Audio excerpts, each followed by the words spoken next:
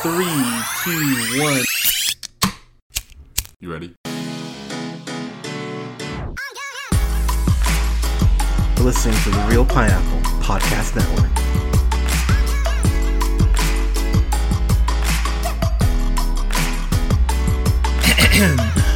Good evening, everybody. Thank you so much for listening. This is the Real Pineapple. This is your humble host, Hunter, here. Hope you guys are having a great weekend. So, I've got a review here for The Babysitter, which is directed by Mick G, which I know, how weird is it that that's his name?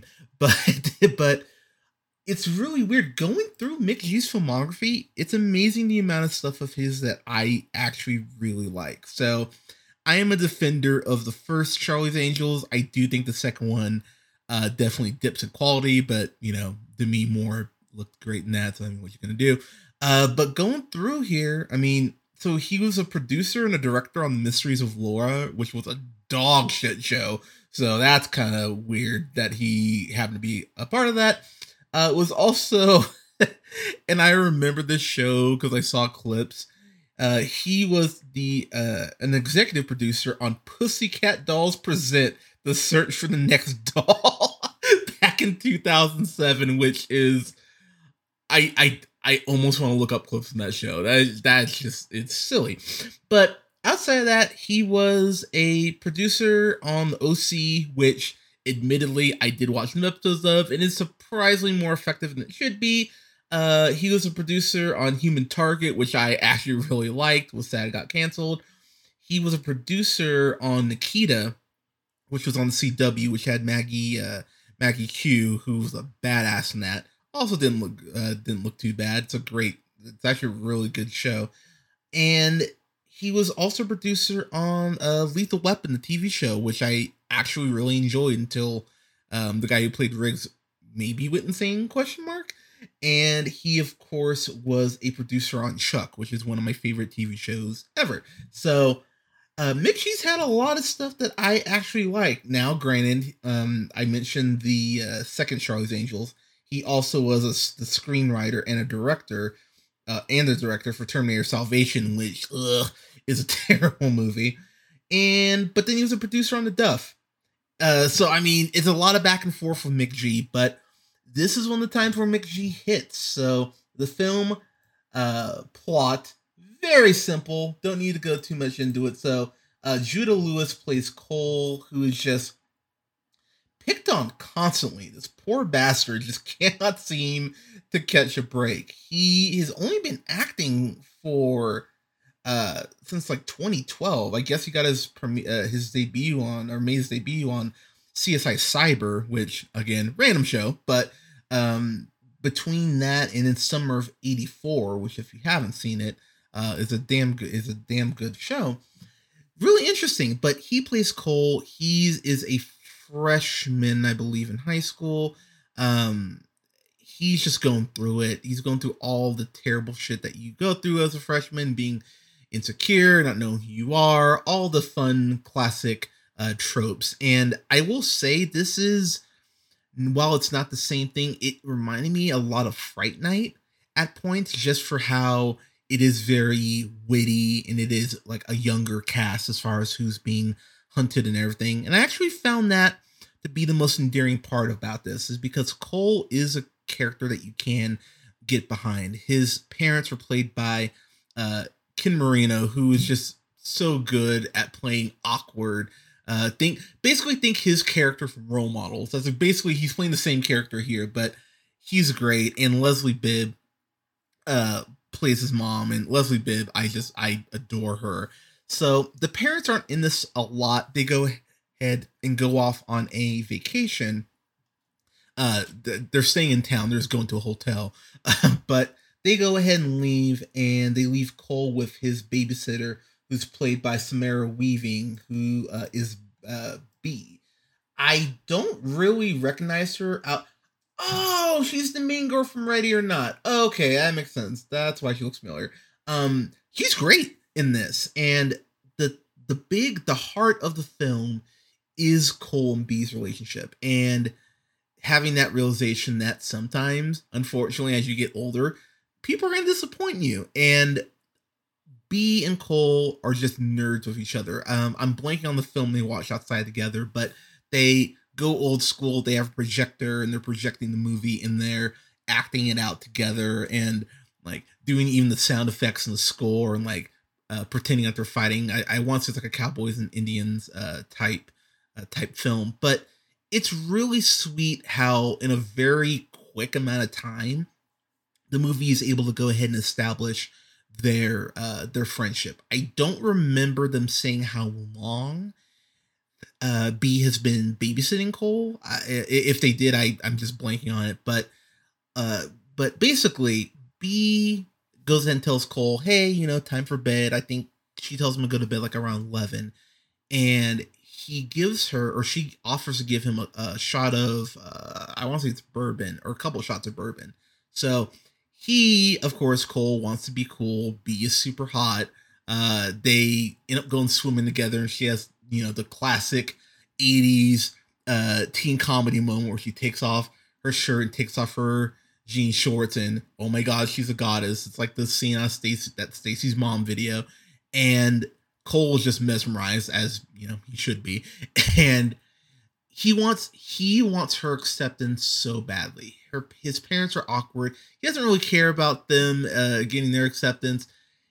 There's a point that I think as a parent, Leslie Bibb's character is really terrible, because there's this point where Cole asks her, like, "Am I a pussy?" Because Cole feels like he's just afraid of everything. And she really dances around it. Like, she basically does everything besides saying, "Yes, you are a pussy." But she has this moment where she tells him, "Look, you're afraid of a lot of things right now. There will be a point where you won't be." And in an ironic sort of twist, this horrendous night that Cole has ends up being really the catalyst for him going, "I don't need to take anyone's shit anymore." And so B, tells him to go to bed. He pretends to fall asleep, waits about 40 minutes, and what do you know? There's a knock at the door, and and B brings in a bunch of her friends. Allison, played by Bella Thorne, who is everyone's favorite person right now. Robbie Amell, who I am so usually mixed on. I think Robbie Amell can just suck and shit sometimes, but I really like Code 8. Hannah May Lee, who plays Sonia, who you of course recognize from the Pitch Perfect films. And then Andrew Batchelor, who plays John, who is the black guy. And of course, I have to say it, he of course dies first, because as far as out of their group, because why wouldn't he? So the night starts off with a spin the bottle game, and they have this random nerdy kid there who I felt so bad for, because this nerdy guy is probably the most socially relevant thing he's been invited to. They don't say how old the guy is, but they're playing spin the bottle, and B and Allison, not Allison Brie, that would have been cool. But B and Allison end up kissing, and they have like a Jennifer's Body sort of kiss where there's like tongue and like slow lips and slow motion. And I mean, I'll be the first to admit it's one of my favorite parts of the movie, but the movie turns very grim because they immediately, pretty much after that, stab the nerdy guy that they invited, stab him through the head, and blood starts just gushing out of his head. And I will say, if you're kind of squeamish for gore, and I'll be the first to admit, I can watch something like The Punisher and be like, oh, it's fine. But just when blood is spurting out, it does make me kind of go like, ugh, ugh. So I personally wasn't a big fan of that. But this film was really gory. The deaths in this film are not for the weak at heart. You're going to feel every death that happens here. But what I will say too is that after they kill the nerdy guy, the deaths are very clever. And that's something I really had to give the movie, because Cole goes ahead, tries to sneak out. They tie him to a chair, which I thought was hilarious. So when he wakes up, when Cole wakes up, the first thing he says is he looks at Max, who's Robbie Amell's character, and goes, why isn't he wearing a shirt? And that in particular, that's where the movie itself really knows how to balance the very insane gore that this film has versus the the fun, and I know it's a weird word to use when hey everyone's getting murdered, but the very fun backdrop that this film has, because at the end of the day, this is about Cole learning to accept himself and be the best version of himself. And B has always represented that for him. That fantasy of, you know, maybe someday being with B has been what he's kind of strives for. And so by the end of at the end of the movie, it really is about him being okay with himself and understanding that he can do better than B and be his own person. Uh, there's so many points in this that I actually found funny. Um, there's a point where Cole calls the cops because, you know, he sees someone get stabbed and blood spurting out. He calls the cops, and so Max ends up, I want to say it's Max or it's John. I think it's Max. Max grabs one of those fireplace like pokers and basically javelins it through this cop's eye, which I was mid sip of my drink and I was like, because this came out in 2017. I watched it once and went, that was pretty fun, and just didn't watch it again. So my partner and I, Elaine and I, watched it together, both of them back to back yesterday, and that death in particular really made me go like, oh crap, that's really terrible. But then it really is Home Alone. Once Cole goes ahead and breaks out from his chair, which was really funny because Allison points out the fact that we can see you trying to cut through the ropes because he's happens to be right in front of a mirror and they can all see the fucking mirror. That was really funny, but once he cuts the ropes and gets out, it is essentially Home Alone. John goes ahead and chases him. He slips on a race car, pretty much like straight out of Toy Story, and goes ahead and falls down the staircase and gets impaled, which was a death. I was like, oh shit, okay.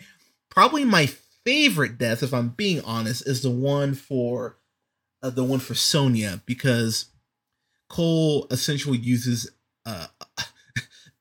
again, tying it back to Toy Story, uses a rocket to help kill her. He ends up in this crawl space that earlier on in the film they do a good job with him and Leslie Bibb establishing that they have a spider problem. And when I say a spider problem, I mean like again, Home Alone, like the tarantula that's on Marv's face. Like it's those type of spiders. They're these big ass horrifying spiders. And as someone who's not a fan of spiders, I would have been screaming if I had to go through that crawl space. So I give Cole a lot of credit for being able to keep his trap shut and not just lose his fucking mind. But I love that. I love that death in particular. Max, Robbie Amell, I gotta say, he has really great comedic timing here, just being the jock. There is this point where Cole is being bullied, and I felt like it was unnecessary because at the end of the day, it doesn't really tie back to anything. He has this black kid bullying him, but I love the fact that Max is almost cheering Cole on to survive the night, even though he's trying to kill him. Like, the irony is definitely there, but it's really funny how Max is just this total dumb jock, but he's almost like treating Cole like a little brother. Like, come on, like hit me. So he lets Cole punch him, and Cole gets a decent shot in, but then Max just kicks him, and he's chasing him. And they mention that Max is like the star quarterback of the high school, so he's, you know, running him down pretty much like a Terminator. It's a real, his death in particular is the most, I'd probably say the most funny, because he almost unintentionally kills himself because there's one little detail with eggs, which I appreciated. But his death is a lot of fun, and really all the deaths in this, as I mentioned, are brutal, but you never feel like Cole is Kevin McAllister. It feels like Cole is kind of getting, it's the perfect blend of him not being a sociopath like Kevin, you know, clearly grows up to be Jigsaw, but Cole, it's him being aware enough to know the house, but then there definitely being some luck on his side. And I appreciate that the film doesn't just have him go full serial killer. It really is him trying to just talk them down, and some of them happen to kind of die. You can't really kind of die, but you know what I mean. Anyways, but the scene in particular for me that really sells this is that him and B end up having a conversation. And earlier on in the film, Cole's talking about this intergalactic team that he would put together to save the world. And she goes ahead, B lays out who she would have on the team. I love that their last kind of conversation ties back to that in particular. It gave it a very human element that I think the movie didn't necessarily need, but it does remind you at the end of the day that is about Cole and B. I loved how they tied that back. And it really did give an extra layer of, oh, wow, that's kind of heavy as this film wraps up. As far as a complaint, again, this is a gory film, and I could see people just going like, this is too campy for me or too goofy. Honestly, yeah, that's what I liked about it. I like the fact that the film didn't take itself too seriously. I like the fact that Cole does gain more confidence as he continues to go through the film, and I really appreciate those elements about it. And B, when you find out why she's kind of going through all of this, and Cole has that realization of how he doesn't really need her, it's a really powerful character moment that I went, okay, movie, I really actually appreciate the way you're laying all this out. The writer of this movie was Brian Duffield. He has written a couple things. Insurgent, which okay. He also wrote. I haven't actually watched it yet. He wrote the latest Kristen Stewart movie, Underwater. I haven't had a chance to watch it yet, but I will at some point. So, but I really enjoyed this. This is a lot of fun. It's like 85 minutes, I want to say. So, I mean, it's a quick watch, but I was entertained really the whole time. I think you can make the argument that the first part of the film is a little slow, but you are rewarded for your patience pretty much from the 15-minute mark on. So I would give this a solid A-. I thought this was a lot of fun. It is well worth your time. As I mentioned, I watched with my partner yesterday, and she was, her and I were just like, oh, wow, at multiple points. It's a lot of fun, and you could do far worse. And considering I'm on the West Coast and there's a lot of smoke outside, I have been staying inside, so this was a good watch. This was a good distraction. So, everyone, have you seen The Babysitter? Let us know, shoot out in the comments. You can go ahead and follow yours truly on the Twitter at jhunterrealpineapple. You can go ahead and follow Scott on Twitter at Nearman the First. That's Nearman the First. And you can go ahead and like, share, and subscribe. You can find us on SoundCloud, Apple and Google Podcasts, Podbean, Stitcher, and iHeartRadio, TuneUp, and Spotify at The Real Pineapple. And don't forget to like our page on Facebook at The Real Pineapple. Guys, thank you so much for listening. We will have reviews up this upcoming week for the Umbrella Academy Seasons 1 and 2. And we'll have some other stuff for you as well. We'll talk the first Dune trailer, which I have not seen the original Dune, the like 5-hour miniseries or whatever. I haven't seen any version of Dune, so I'm going to be going into that cold. Hopefully we get that this year. I don't think we will, but we'll talk about the trailer. Everyone, please stay safe out there. Take care of each other. Wear a mask. And we will talk to you guys soon. Have a good one.